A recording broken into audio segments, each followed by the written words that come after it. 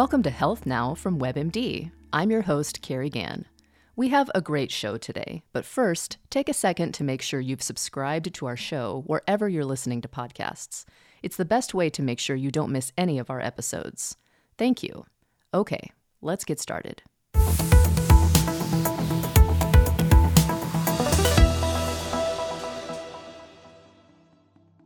There were just some days when I could barely stand.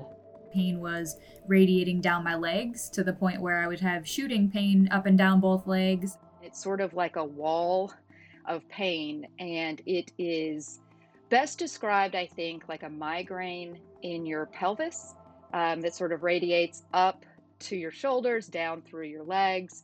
Feels like my nerves are on fire. I had terrible back pain to the point that I said I needed an x-ray. Feeling like somebody's stabbing your back and your front, both at the same time. Like it's a really rustic dagger going in and out between my uterus and my ovaries, stab, stab, stab. Non-stop jabs of what felt like hot white lightning. I guess it's in your uterine area. And shooting pain was like a lightning bolt through the vaginal canal. Felt like it was tearing apart multiple other organs. I was so sick with the pain that I had to stay in bed all day with a heating pad and just curl up in a fetal position. I'd be like in tears on the floor, felt helpless. My vision would blur. I've definitely thrown up. I definitely was in a lot of pain, and it was, emergency room level pain at that point. What you're hearing are women describing the excruciating and sometimes debilitating pain they live with, which is often even worse during their periods. Like many women, they sought help from their doctor, only to be told, "No, it's not a big deal. These are period pains, just take some ibuprofen. That's just the way it is, and stop your bitching. It's just your period. This is what everyone goes through. It is what it is, and suck it up. Stop complaining. The pain is all in your head. It can't be that bad. It's normal." But is this type of pain normal? I didn't know what normal was. I was just told, this is your period. And later I found out that was not normal. I knew that it wasn't normal to be vomiting, to not be able to see, when you have period pain. Here I am silently suffering because basically I was told, this is your period. And I was like, this can't be the reality of bleeding. This is not normal. I certainly do know that women are told it is normal by a lot of people. Many women that I see in my professional environment, which is students at MIT, are made to feel that it's normal, that the level of pain that they have, they are overreacting. And she should know. She's Dr. Linda Griffith, a professor of biological engineering and director of the MIT Center for Gynepathology Research at the Massachusetts Institute of Technology. She and her colleagues aren't just researching gynecological problems. We want to illuminate the mechanisms behind common morbid gynecology diseases and disorders, and hopefully point directions to better therapies and more accessible therapies for the hundreds of millions of women suffering from these pathologies. Dr. Griffith counts herself as one of those hundreds of millions of women. She, too, experienced years of extreme pain and other symptoms due to endometriosis, a disease which affects an estimated 11% of women between the ages of 15 and 44. When I started my period when I was 12, it was immediately extremely painful. And when I was younger, I would often faint the first couple of days of my period, frequently faint and throw up. And the cramps were really intense because, this was before Aleve and all of these COX-2 inhibitors that are now so effective for just plain dysmenorrhea. Dysmenorrhea is the term used to describe the pain associated with painful periods. There are several possible causes. However, the most common cause is endometriosis. And this is a condition that you are intimately familiar with. And it's also something many women don't even realize they are suffering from. They may be anemic and struggling to get through their daily activities, and yet they're sort of told that this is normal, your period is normal. It's anything but normal. How would you describe endometriosis to a person who has never heard of the condition? It's a disease characterized by this tissue growing where it shouldn't be, causing inflammation. We don't really know how exactly the tissue gets there. There are many hypotheses. We do know that when a woman has her period, some of the menses goes out of the fallopian tubes into the peritoneal cavity. Thus, it may land on the organs and tissues lining. The peritoneal cavity is that place where the abdominal organs are. So maybe the tissue is just landing there and growing. And so it's not just on the wall of the abdominal cavity, it can land on the bladder, on the ovary, on the intestines. And so that tissue, then blood vessels grow into it. And it's like a little bit of the endometrium. It responds to hormones. It can bleed. There's nowhere for it to go. So you get an inflammation. Think about when you have an injury, like even if you have a very bad paper cut, it hurts, right? It's inflamed, it's throbbing. And so now you've got these little injuries all over the inside of your abdomen. And when there's inflammation, you get pain.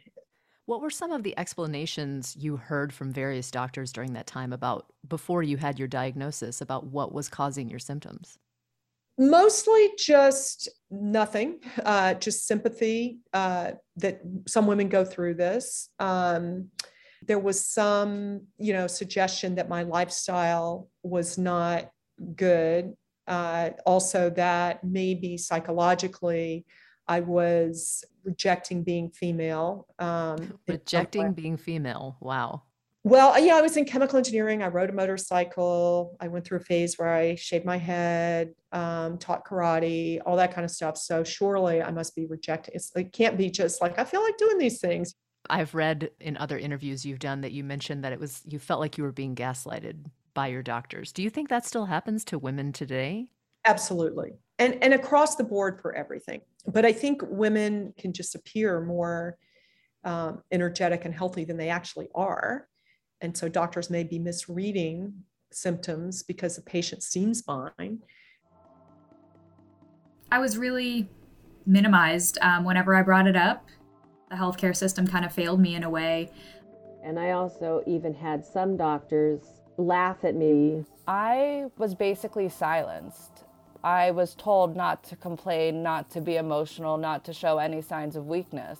I think a prevailing feeling among our community is helplessness, feeling like, what can I do? Where can I go? Who will believe me? Who will help me? These patients can be in pain that cripples them. They can't get out of bed.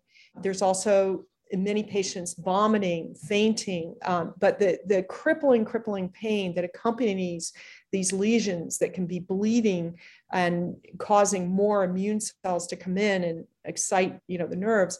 So it's a disease that this tissue causes huge systemic effects so that you get so sick, you can't go to school and you can't go to work. Sometimes it's accompanied by hugely excessive bleeding. The fact that the tissue's growing on the intestines often causes terrible gastrointestinal problems. In fact, young patients often have gastrointestinal problems as a first presentation, or very serious constipation, diarrhea, bleeding, because the tissues even tear from the constipation. And so these effects can be as debilitating as, some of the pain, and together they make it an intolerable situation for the patient. I felt that I was responsible in some way for having this pain, or that something was wrong with me, that I couldn't handle it. I don't know anyone with endometriosis who hasn't gone to the doctor and then sat outside the office in the car crying, because you just feel so alone and helpless. Sometimes it's not just the patients who feel helpless. I can't say enough about the surgeons that I work with in gynecology, because they care about their patients in a deep and profound way. They want life to be better for their patients. They agonize over the primitive tools they have to care for their patients. Most of them are very sympathetic to the patient's complaints, but realize that when they don't have a way to diagnose and treat something the patient is complaining about, the medical profession in general will often say that the problem doesn't exist. But is sympathy enough? Or could empathy be one of the missing pieces of this puzzle? Exactly.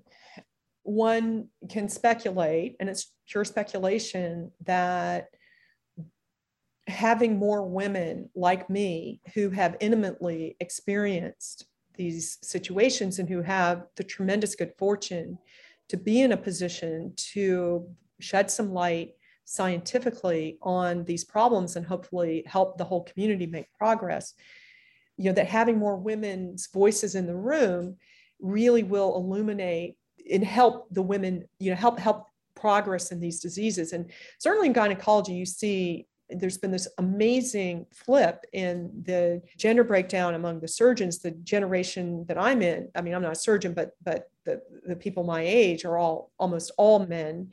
So you're a biological engineer. Could you kind of briefly sum up what that field is all about for folks who are not necessarily familiar with it?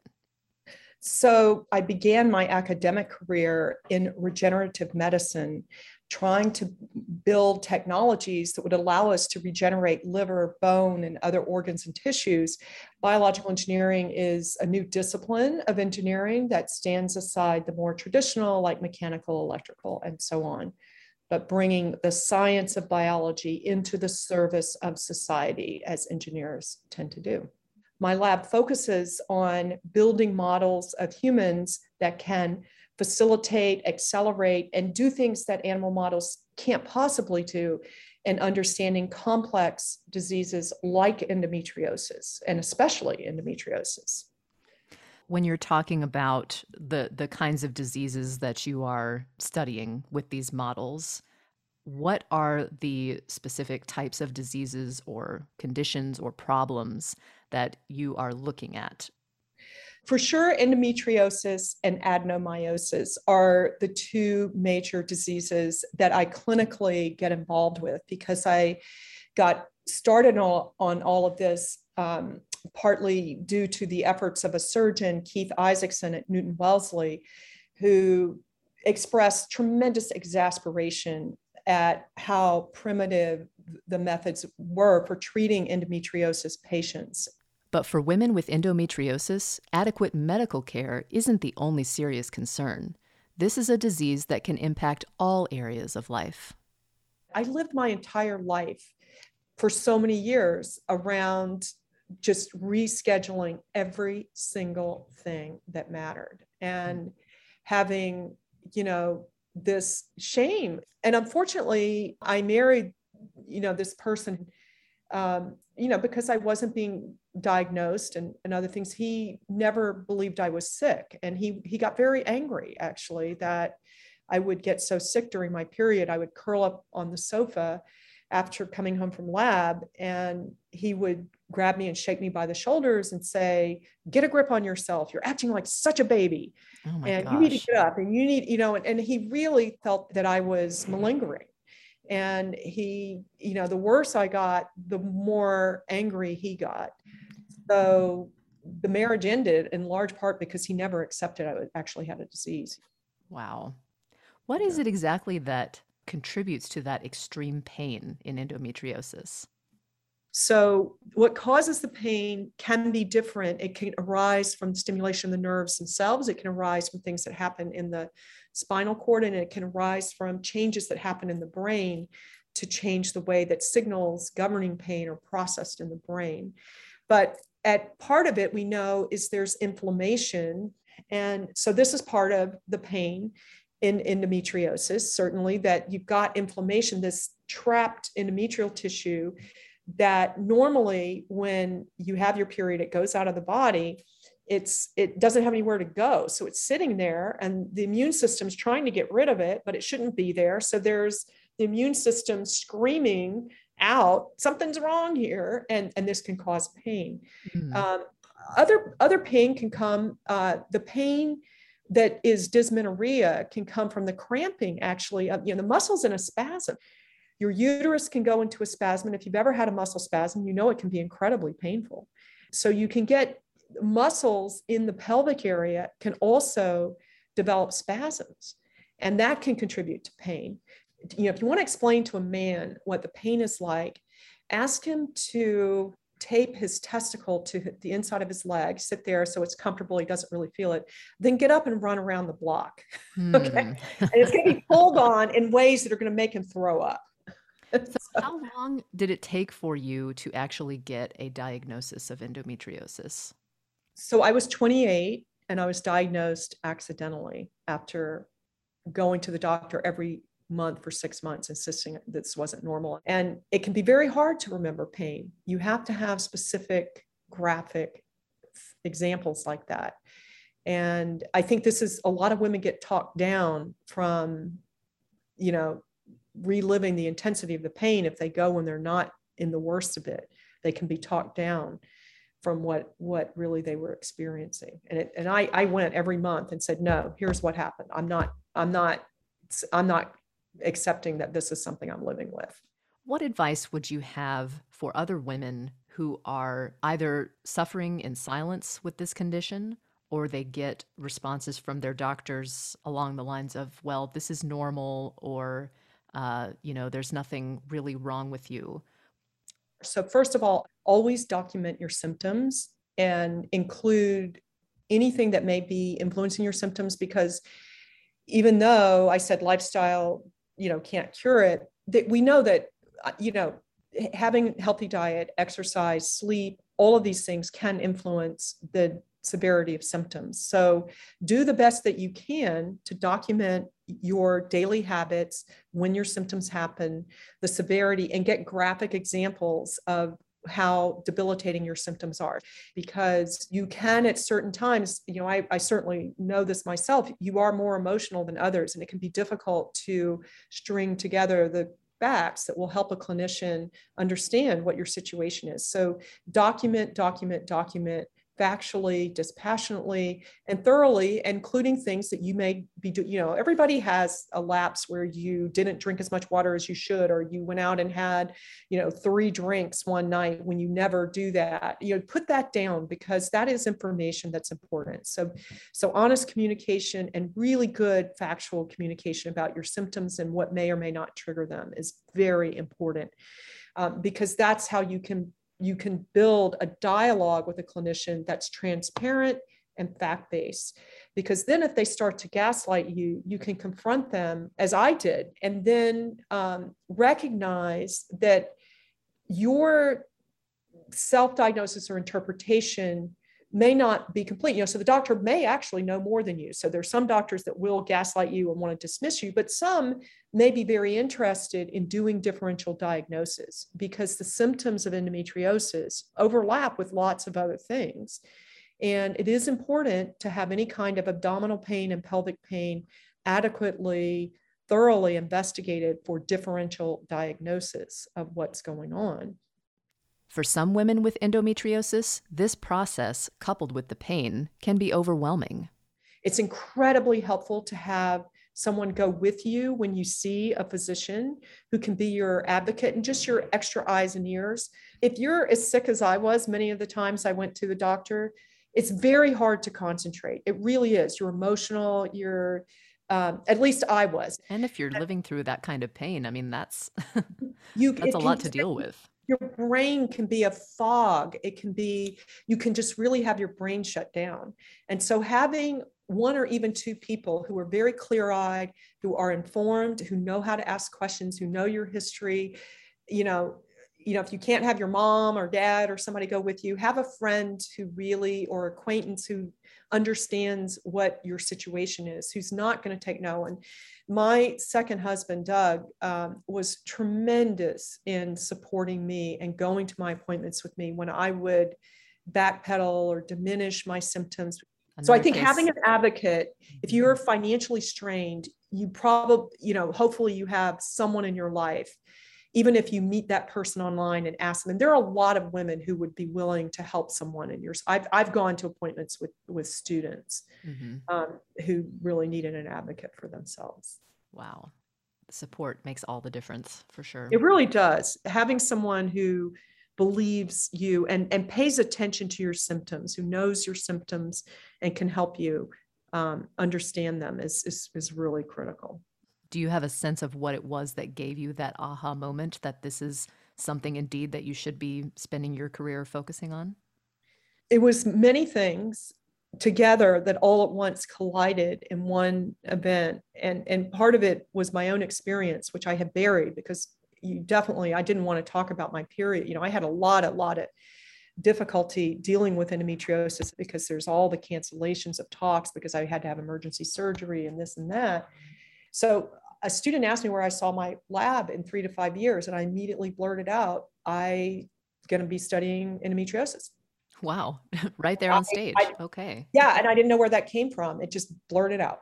And so then and Dr. Isaacson also, who was my surgeon, had been really trying to get me to think about working on it. And then, that was it. And so from then on, it was like, let's do this. And it would be almost criminal for me not to use that wonderful blessing I have to have people really smart get engaged with these problems and help solve them.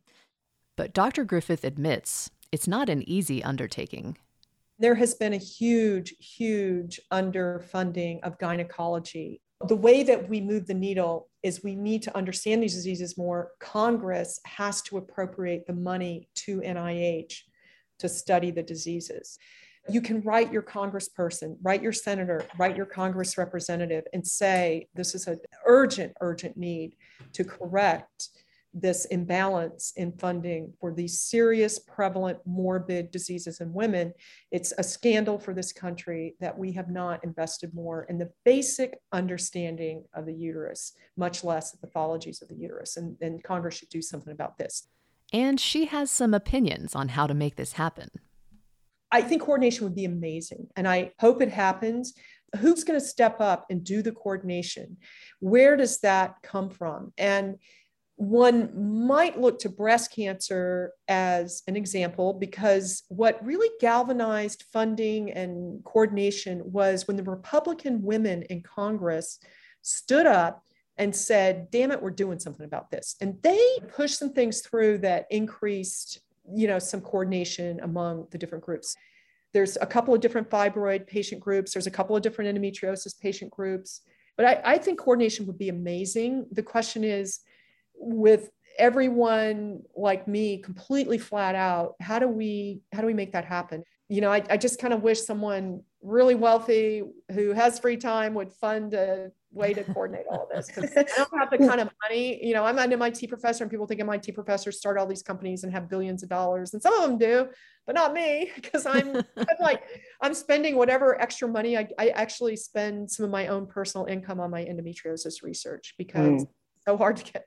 It's really got to be some pressure that the public has on Congress, because Congress appropriates the funding to NIH, and NIH then responds to what Congress appropriates to them. So if you want to help, don't write me to send me your uterus. Write the Congress and your senator and explain why it's so important to right the imbalance that has existed for decades and decades in funding of gynecology. Something everyone can do, whether or not they have endometriosis. Yeah, everybody can do this. I love that. I completely agree. I would love to be able to advocate more on a higher level to try to, find some answers. I've never thought about writing my congressperson before, but I probably should. I might even write a letter now. 100% we need to write Congress and the senators and tell them, this is where funding needs to go. And now that has been said, I do want to write to them. We all need to be advocating more for ourselves, whether you have endometriosis or not. It's affecting you. Your loved one's life would be better. Your life would be better. I don't think that there's anyone probably who wouldn't be touched by this in some way. You guys can't see me right now, but I'm kind of grinning from ear to ear. That makes me so happy to hear. I really love hearing doctors talk like that. I love hearing anybody talk like that, because that's kind of what endometriosis boils down to, is advocacy. I actually feel a little lighter right now, because I have never talked about endometriosis with anybody to this degree. I feel like I've contributed to something that's important and that people should know about. And our sincere thank you to all the women living with endometriosis who shared their experiences with us today. I'm Linda Griffith. My name is Deza O. Gigi Marino. Brittany Ferry. Carrie Wigginton. My name is Danielle Payton. And I'm Carrie Gann. Thank you for listening to Health Now from WebMD. Next week, our podcast will sound a little different. We'll be changing our name to Health Discovered, and I can't wait for you to hear what we have in store. Take care.